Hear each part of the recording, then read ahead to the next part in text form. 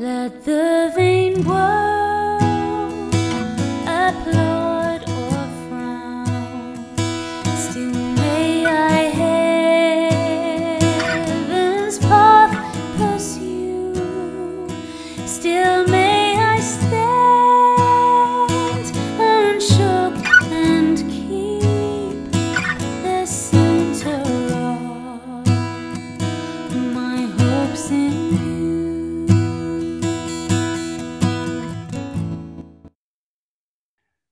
Once upon a time, evangelicals in the Church of England liked liturgy. More than liked, in fact, they loved liturgy. They used it with gusto. They wrote books explaining it. They preached sermons commending it. Charles Simeon could verge on the rhapsodic in claiming that the finest sight short of heaven would be a whole congregation using the prayers of the liturgy in the true spirit of them. Liturgy, he continued, marks a golden mean, equally removed from the coldness of a formalist, the self-importance of a systematic dogmatist, and the unhallowed fervour of a wild enthusiast.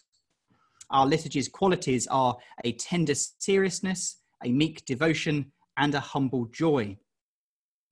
And Simeon in the 18th century was no outlier, no eccentric exception, but entirely in step with the spirit of the English reformers 200 years before him.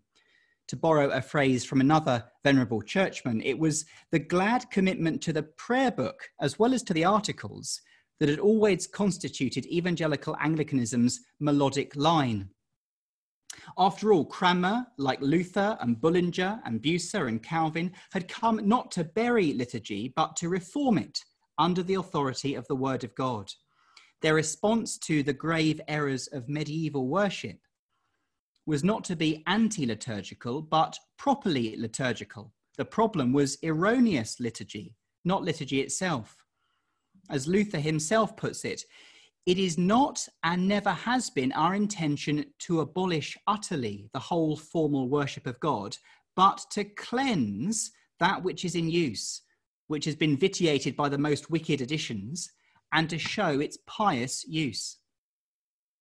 Cranmer's great achievement was to give to the English people a liturgy saturated by biblical truth, focused on the gospel of Christ, in words that they could understand and remember and take to heart.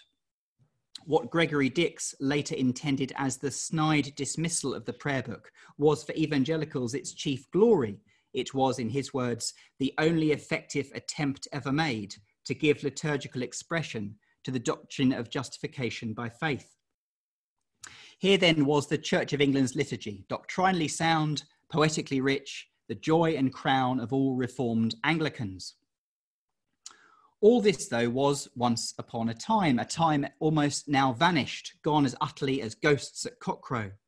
For many evangelicals in the Church of England, and I'm sure the fine upstanding members of the Junior Anglican Evangelical Conference are the honourable exception, liturgy now, any formal liturgy, let alone the prayer book, is often at best tolerated for those rare occasions when the bishop visits, or for those services where we want to lure elderly persons whose conversion we doubt with the bait of some cultural religion, or at worst, simply derided and discarded.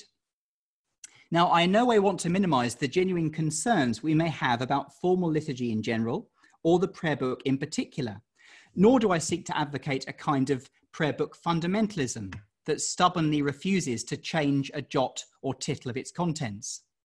Even Simeon, extolling the excellence of the liturgy, recognized it as human and thus as an imperfect work, and pointed in fact to 3 infelicitous turns of phrase over which he personally hesitated, namely the use of regenerate to refer to the child in the baptism service, the sure and certain hope of resurrection life applied to the deceased in the funeral service, and the damnatory clauses of the Athanasian Creed. And Puritans, of course, would have traditionally added other concerns to the list, such as the sign of the cross in baptism or kneeling to receive communion. In our Q&A time in a few minutes, I'd love you to lob in your own prayer book problems for us to discuss. My guess is that today, ultimately, our evangelical hesitations over the use of traditional liturgy in our services ultimately boil down to one or several of the following.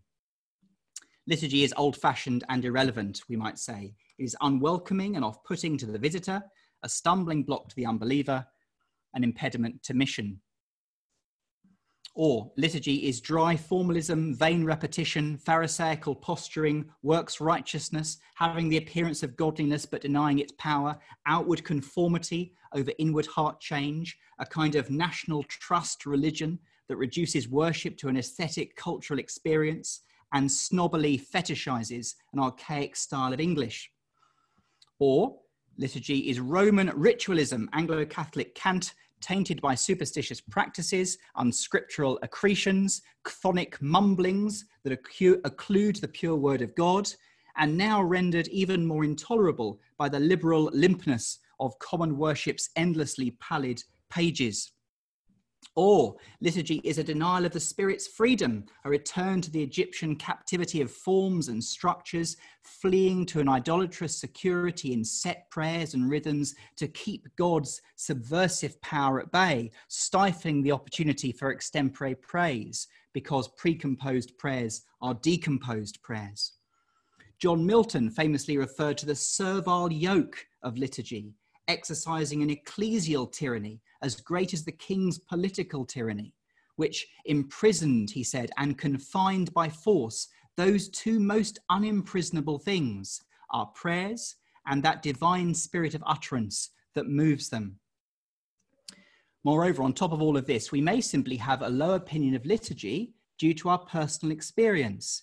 If we've been spiritually formed primarily in extra-ecclesial contexts like youth festivals or summer camps, if we've only seen liturgy done badly, perhaps some distant memory of dreary school assemblies or chapel services, or because we've just never had the history and theology of the prayer book services winsomely taught to us at our church or our theological college. Well, in the short time I've got today, I'd like to propose that as junior Anglican evangelicals, we can both have our cake and eat it. Like Cranmer and the Reformers, we can rightly acknowledge the dangers of bad liturgy whilst merrily recovering our forebears' enthusiasm for good liturgy, the rich liturgy that our church has been using for the past 500 years. We don't need to be, in other words, merely half-hearted Anglicans who cheer on the articles but mumble over the prayer book. We can rather rejoice in the glorious reformed tastiness of both elements of our formularies. So how can I commend the church's liturgy to you? The first thing, I think, is to think, what is our church's liturgy for? What it is and what it's for. All services are liturgical. Every service you have ever been to has been liturgical. It will have had a shape and a structure comprised of several parts. There will have been explicit or implicit expectations regarding what the congregation should say, when it should stand, how it should sing, what the minister should wear. The question then simply becomes, what kind of liturgy shall I embrace and to what purpose should it be put? And here's where I think we can make a major misstep. You see, as good evangelical types, we know what worship is not. We know it is not pagan. We do not come before a distant and demanding and unknown God to make our offerings in the unsure and uncertain hope that they will be efficacious and earn this God's favour. We do not depend on a priestly mediator to make sacrifice for us or to manipulate the deity with magical words whispered under the breath and far away. But I wonder whether we can repudiate one error only to slip into another. We shun paganism, but end up embracing Pelagianism. We do this when we take as our starting point the conviction that corporate worship is fundamentally expressive in nature and intention. Here I am to worship, here I am to bow down, here I am to say that you're my God. This is bottom-up worship, worship as a manifestation of human striving and human effort, where we are the primary actors and we gather to demonstrate our praise and devotion, a crowded stage for a divine audience of one. In rejecting pagan works righteousness that seeks to manipulate the divine will, we re-import Pelagian self-assertion that seeks to valorize the human will.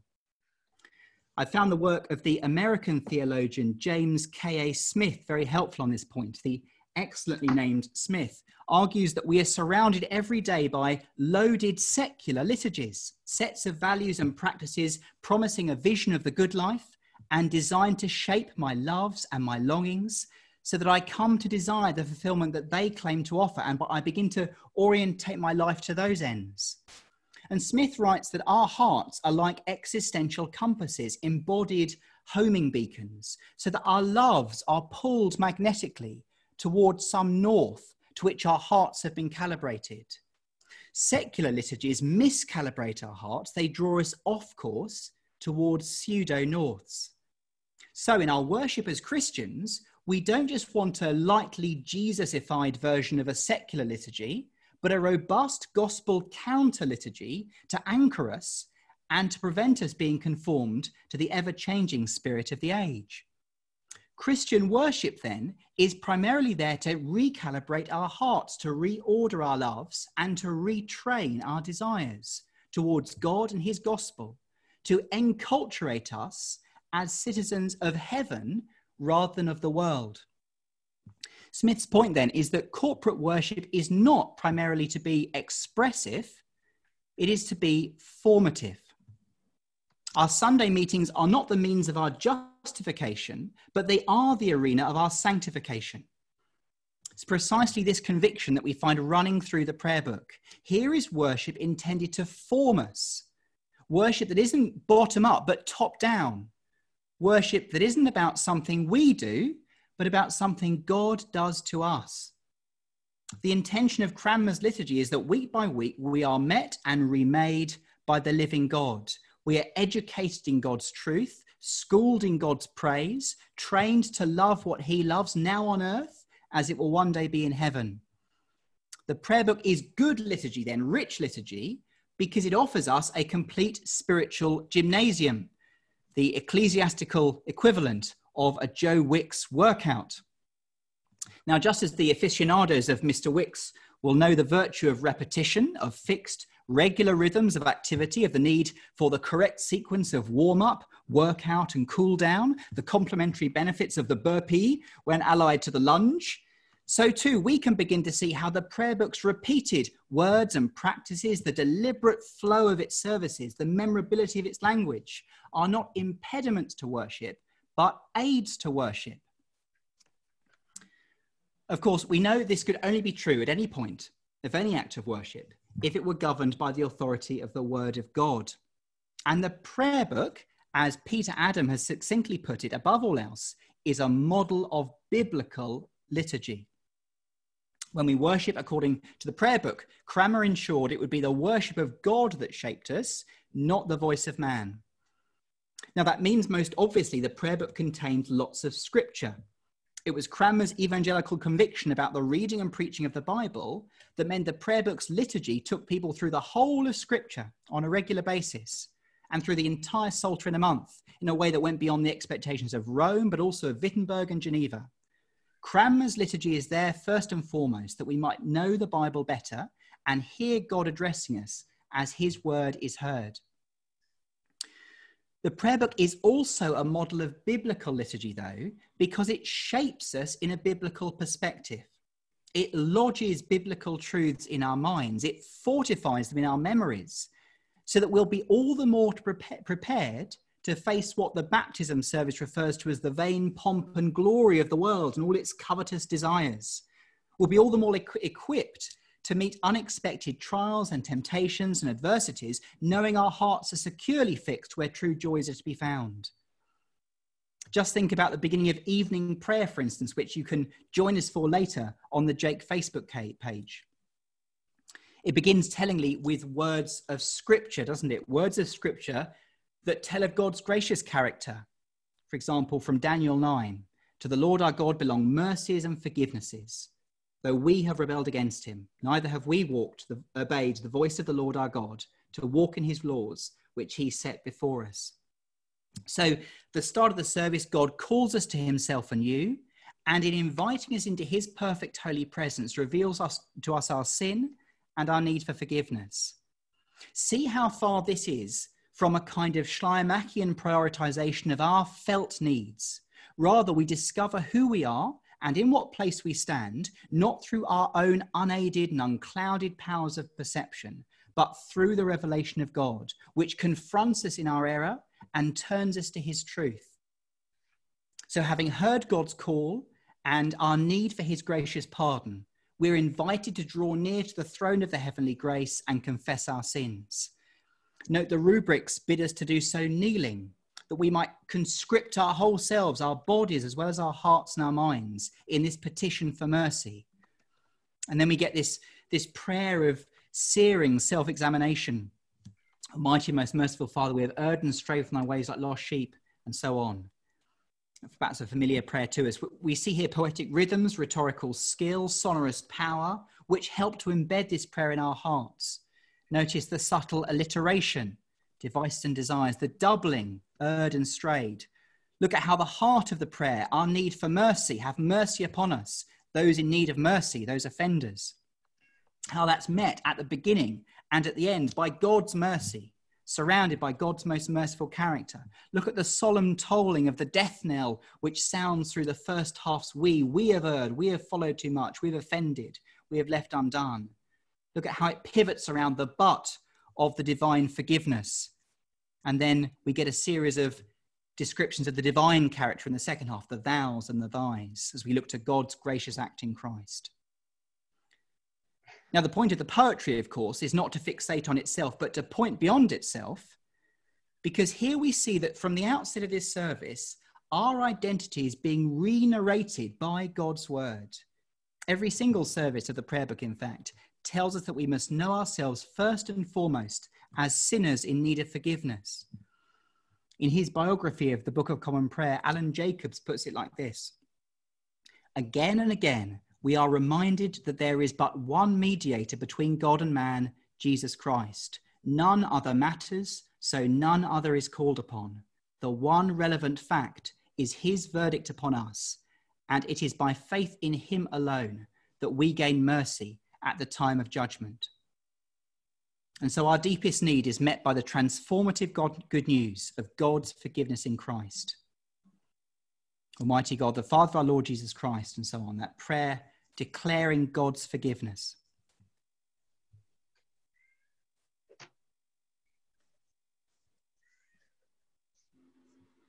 How often in our services do we deprive our congregation of the delight of hearing the pronouncement of the absolution of their sins? Perhaps because we think it a bit Catholic.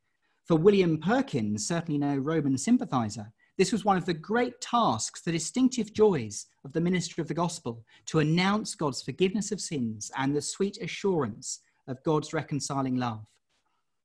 Throughout the last century of liturgical revision, it was popular to criticize the prayer book's penitential rigor, as if its refusal to move beyond this awareness of our sinfulness reflected a kind of unhealthy spiritual masochism. It's for this reason, perhaps, that common worship omits the necessity of confession in daily prayer altogether. But it's surely one of the chief excellencies of our liturgy that it recognizes that in one sense we never move on from being forgiven sinners. We never move on in this life from that infection in our nature that remains, as Article 9 soberly reminds us, even in them that are regenerated.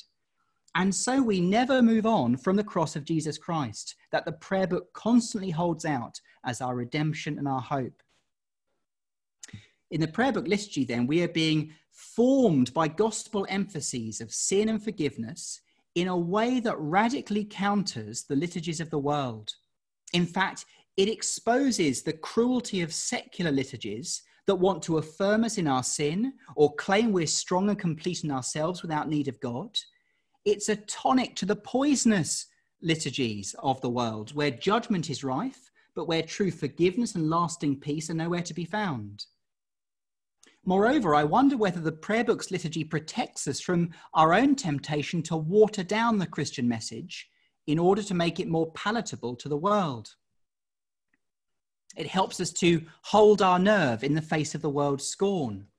It suggests to us, perhaps, that an invitation to confession is precisely what the outsider most needs to hear, It's precisely this, rather than the lure of some Starbucks quality coffee at the end of the service, or the attraction of worship songs that perfectly mimic last decade's top tunes, that is in fact the most seeker-sensitive thing we can offer. Note too that evening prayer continues. As it continues, we're not only hearing the Bible read, we're also making our response to God's word in the words of the Bible through psalms and canticles. The liturgy is shaping us, disciplining us, discipling us at every point of God's word, at every point by God's word, so that our affections are being tuned by godly patterns of prayer and praise. I love the way that in evening prayer we do this by retracing the whole sweep of redemptive history. We hear the promises of God in the Old Testament reading. We then respond with the culmination of those promises in the Magnificat, in the Song of Mary. We then hear the good news of Jesus Christ in the New Testament. And then we join with Simeon in the Nunc Dimittis in professing that having seen and met and known this Jesus Christ, our salvation and our light, we can now depart, even die in peace. Well, I've barely scratched the surface of the liturgy here, and in the Q&A, we might like to talk more about the distinctive virtues of some of the other services of our liturgy. We might want to think about the baptism service, where we're charged to confess the faith of Christ crucified and courageously to fight under his banner, or the funeral service, where we're reminded that Christ alone is the resurrection and the life, or the churching service, which I can attest from personal experience is a wonderful way to recognize and to name the perils and fears of childbirth and direct our thanksgiving to God. Or the ordination services, which lay down the centrality of the Bible for ministers, or the communion service, which is especially dear to my heart, and which, like an expert jeweler, beautifully presents to us the dazzling facets of all the benefits of Christ's passion. But let me just conclude for a moment, though, with some questions for discussion as we go into our breakout groups. 2 or 3 things to think through for ourselves. First question, why not just start by sharing some of your own experiences of formal or traditional liturgy? Times when it's been terrific, times when it's been done really well, perhaps also times when it's been absolutely terrible. What's made the difference? Is it the skill and preparation of the service leader? Is it the match or the mismatch of a particular church context? Is it a question of the liturgy's familiarity or its obscurity? Have your own feelings about liturgy changed over time? So experiences of liturgy, first thing. Second question, we think about our own church contexts. What obstacles are there to benefiting from this rich liturgy in our churches today? And are they worth overcoming? Where do our hesitations lie? Can we teach our congregations about liturgy? Are our congregations being formed in ways, for example, that give them regular prayers they can memorize? Do our services have a logic and a flow, or are they just a warm-up for the sermon? Should we be modernizing the prayer book style, perhaps some of its language, or is there something helpful about its distinctive register? And third question, if you get through all of that, which will be very impressive, let's have some liturgical controversy. So the Puritans didn't like kneeling for communion. This was historically one of the problems they had with the prayer book. Should we kneel for communion? There we go. O light of life.